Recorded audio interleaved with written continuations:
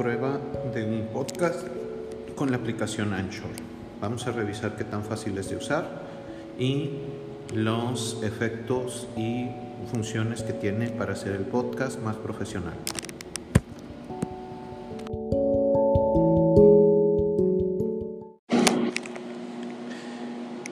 En esta función vamos a ver cómo funciona la opción para recortar y ver si es fácil de utilizar para los alumnos.